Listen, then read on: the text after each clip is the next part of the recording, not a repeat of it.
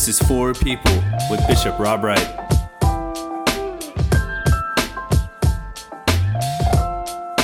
Welcome to episode 11 of For People with Bishop Wright. I'm your host, Matthew Bowers. Just a reminder before we get into it, this podcast is a conversation with the For Faith weekly devotional that is sent out every Friday. If you haven't had the chance to read that devotional yet, you can find it in the episode description. And Bishop, I think the conversation around your devotional this week is extremely topical for what we see going on in the world in the news. And I want to give you a chance to kind of break down what's going on in Atlanta, in the world, especially around inequality and the difficulty of life. Because, I mean, you mentioned the different lifespans around areas like Buckhead and the Falcon Stadium. And I think for me, as a white male, when I go downtown to the Falcon Stadium, I'm excited for sports, and I don't always have my eyes on inequality or difficulty of life. So I offer that to ask you, what am I missing? What am I not seeing? What are others missing or not seeing in those kind of areas? Thank you. Yeah, I appreciate that. I think that let's start with Jesus, huh? That's a novel idea. So we start with Jesus, and what Jesus did was Jesus kept people focused on the facts on the ground, right? The facts on the ground. I have to tell you, I'm very nervous about religion that has no sense of the facts on the ground. And so, this week's offering for faith offering is called Order, and it's just about the notion of what is the order on the ground, and we as followers of Jesus are supposed to put things into order. That's what St. Paul says. We're supposed to put things in order. We put things in order based on our moral sort of compass, and our moral compass comes from Jesus. And Jesus did not shy away from data. And I think that sometimes in the church we have a very sort of a lack of curiosity about what the actual facts say. And so in this offering, we're just talking about what is the likelihood of people to be educated and grow and have adequate housing and good jobs and those sorts of things. And who are the people who are excluded from opportunity? Who are the people that are included from opportunity? It's certainly not about guilt or shame or obligation, but I think that we need to know what is the status of our neighbor. I mean, really. And so, I don't know that we're people are missing. I wouldn't say that people are missing things. I would just say to follow Jesus means to be curious about the fate or the life of my neighbor. And I think we got to do a better job of that, especially now. So I want to ask you kind of the raw components of what it means to follow Jesus, because I think one of my frustrations is if you polled 50 people, what does it mean to follow Jesus? I would guarantee you 45 might have something different to say. And I'm not saying all those things are wrong, but there's components of following Scripture. There's components of, recognizing the humanity and the dignity of everyone. So what does it mean to follow Jesus at its core? Well, I mean, at its core, it is to sort of allow his stories, his example, his directions to have sway in our life, to direct our words and our actions, and the people we connect with, how we are generous, how we give ourselves to service, et cetera. I mean, so those are sort of big themes. But I think that what Jesus does in amazing fashion is that he enlarges the friend-making campaign on the ground. And so you see Jesus walk and talk among people who are very different from himself. You see people outraged at his ability to connect with lots of different kinds of people, to meet them in their circumstances. You see that the religious people are outraged because he accounts for people that they have been comfortable excluding. And so Jesus is sort of an irritant in this sort of hyper bubble religiosity. And I think that that's what I want to really get to. I think that a lot of people are taught in religious organizations that what we want is peace. And even you hear that on the news now, we want peace. But the Bible actually talks in terms of equity and justice. We can't have peace with God until there's equity and justice. And so I think that there's some teaching opportunities there. I think that there's a recalibration that has to happen. I think we're seeking peace, and that's not a bad thing, but our own personal peace is, and the preoccupation of that is not actually biblical. What the Bible seems to be interested in is equity and justice in the land. Does neighbor is neighbor cared for? Do we treat neighbor like ourselves? Remember, in the Bible, love God and neighbor, they're synonymous. And so, you and I, even though we're working hard and trying to make a way for ourselves and for our family, et cetera, have to always be mindful of what is the status of neighbor. And we can't really know the status of neighbor because we live in a bubble world. We drive, well, at least we formerly drove to work in our cars in our own particular bubble and worked there in our bubble and went home in our bubble. We've got to actually take some pretty extraordinary effort to get out and find out what's going on with neighbor. I remember some years back, I had a very wise, older member of my congregation. After we had I think that the gentleman thought that I was being a little bit too triumphant in some of my sermons about society, et cetera. And we were going to a car show, and he said, "Well, why don't we just park our cars and ride the public transportation?" And as we rode the public transportation, he never lectured me. He never sort of said, "Take a look here." He just put us side by side. With people who were very different from us. They were the same color as I am, and this gentleman was, but we saw their socioeconomic status. And I think he was trying to remind me that if we're not careful, we will end up in bubbles, and we will end up isolated from neighbor and the needs of neighbor. And Jesus walked and talked that. He kept asking people to see God in neighbor, in every corner of the society. I think it's easy to get locked in that bubble. We're now living in a world where earlier this week the president stood on Episcopal ground, and with a sign, behind him that says "All is welcome," preached a certain message. Now I'll tiptoe the line there to give you room to go where you want with it, Bishop. And so I'm just wondering, has the bubble been popped, I guess, in our lives as we see now our faith, our belief system on the news being used as part of a message?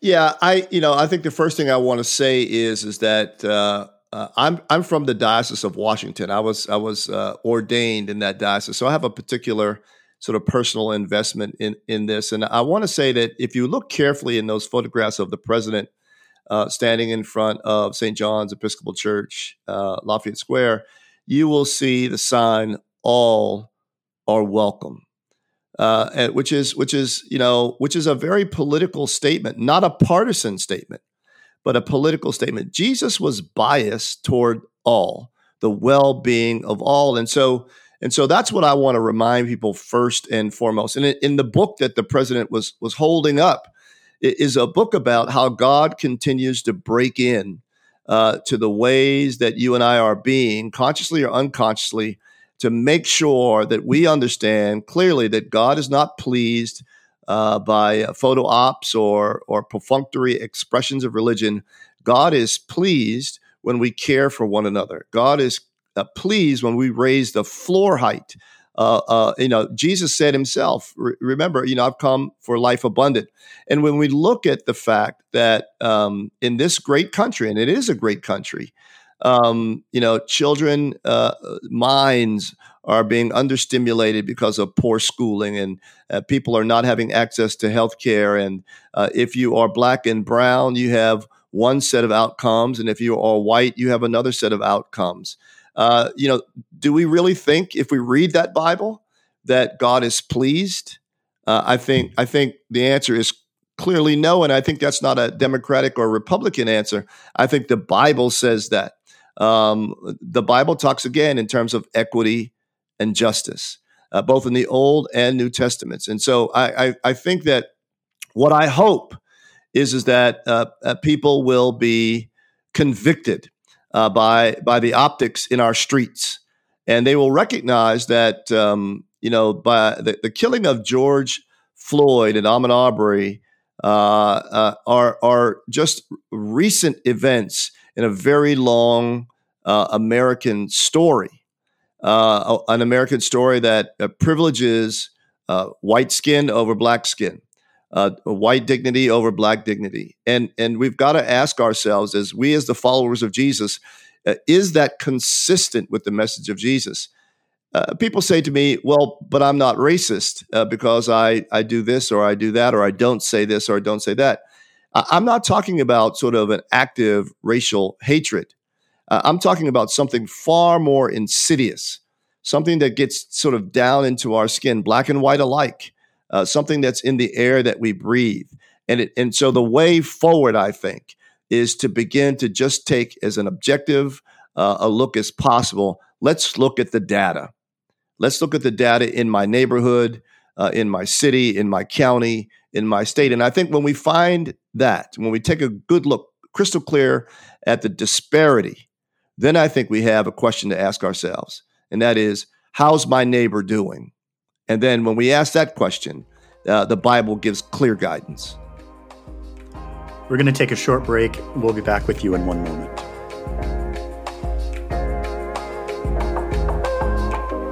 If you're enjoying Four People with Bishop Rob Wright, we encourage you to subscribe. You can follow us on Instagram and Facebook at Bishop Rob Wright.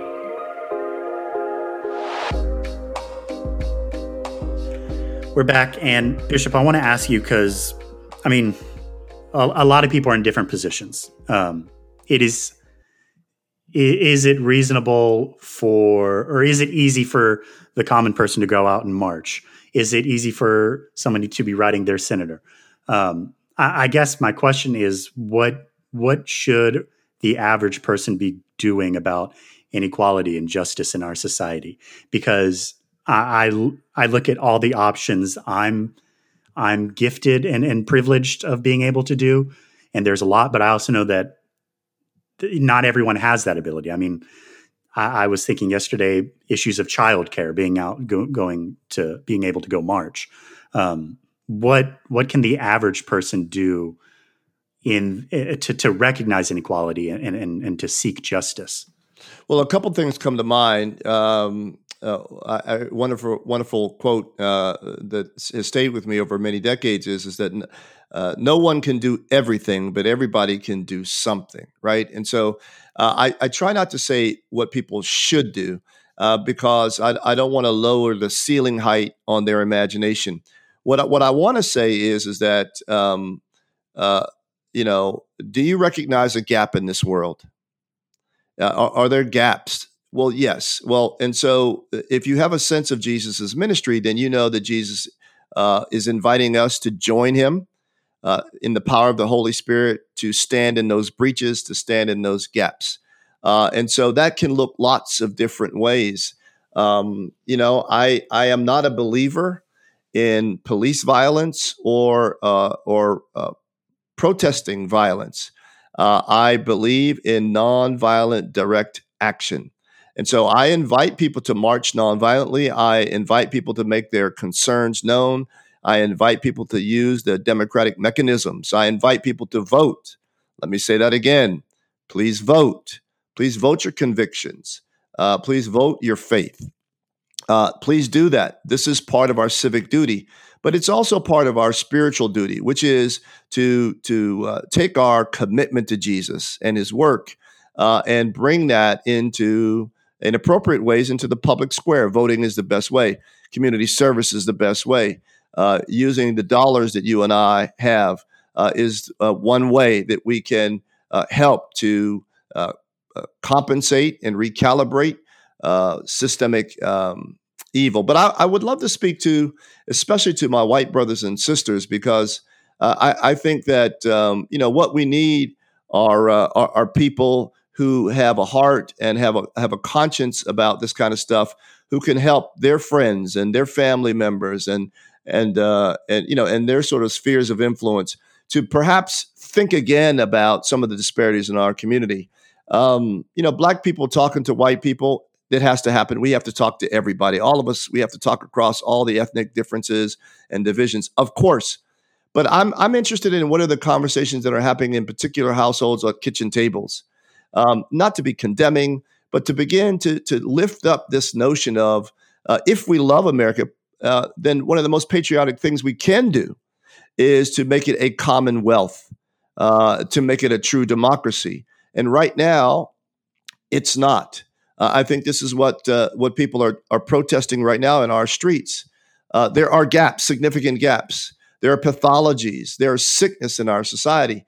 And I think the most patriotic thing we can do is begin to actively take up work to correct those things. I personally believe that it starts with us as individuals. I personally believe that you and I can work for a better day in big and small ways without this sort of corrosive of contempt for people who are presently in authority right now. I don't have to criticize incessantly the president to do and be committed to justice and love. And so I would ask people, as best you can, steer clear of those distractions and decide how you can contribute to the common good. I think that the baptismal vows in our Book of Common Prayer help us. When we see evil, to repent and return to the Lord. We strive for justice and peace among all people. We respect the dignity of every human being. When we begin to sort of work in those directions in big and small ways, I think that's where we make a difference. And I think sometimes just by our example, we can make a difference. And so that's a start at that conversation, but it's really a lifelong commitment.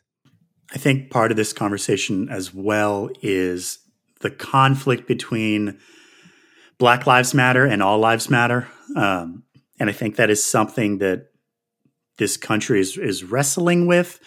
As I go on Facebook and I look at the comment section, every Black Lives Matter comment is met with All Lives Matter. And so I just wonder, what do you say back to those people who, when they see Black Lives Matter, their response is All Lives Matter? Well, I personally understand the All Lives Matter response to this notion of Black Lives Matter, but here again, two ideas. One, as was shared with me by a staff member of mine, Jesus helps us to think through this. There's the story of the 1 and the 99. Jesus leaves, invites us to leave the 99 and to go after the 1. And that is because the one who is in peril, the one who is suffering, the one who is facing danger means so much to God that God is taking up extraordinary effort to go after, seek after, pursue that one who is experiencing extraordinary hardship. I think that is what we've got to bring to this conversation. Of course, all lives matter. And of course, Black Lives Matter.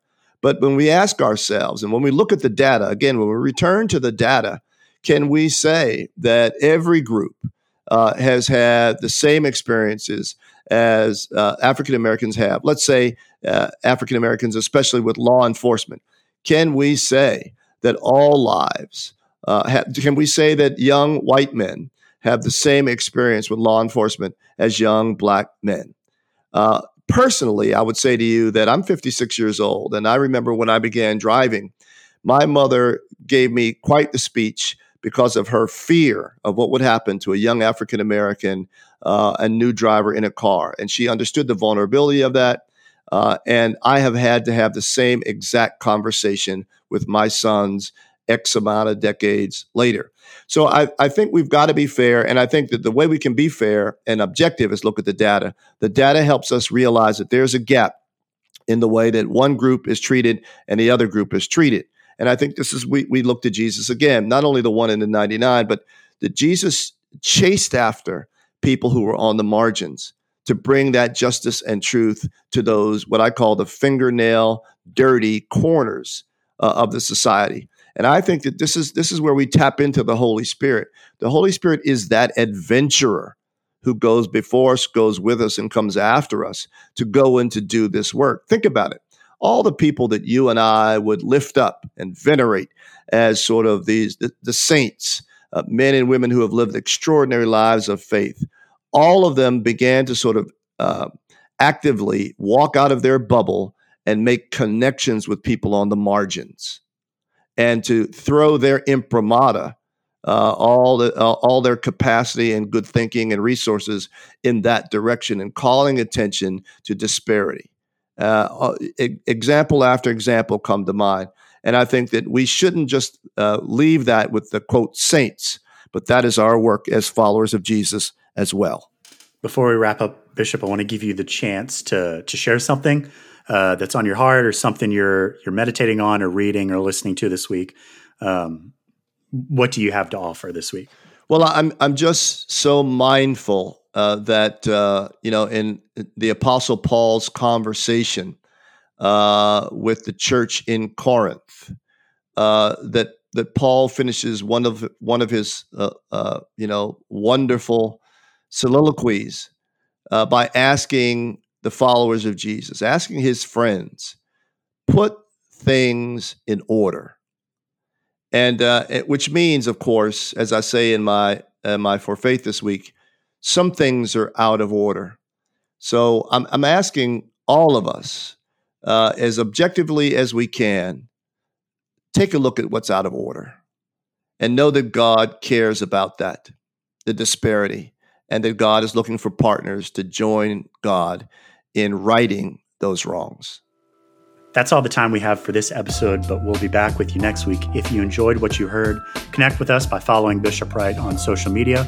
Don't forget to subscribe to this podcast so you can keep up with when we post new episodes. We'll be back with you next week.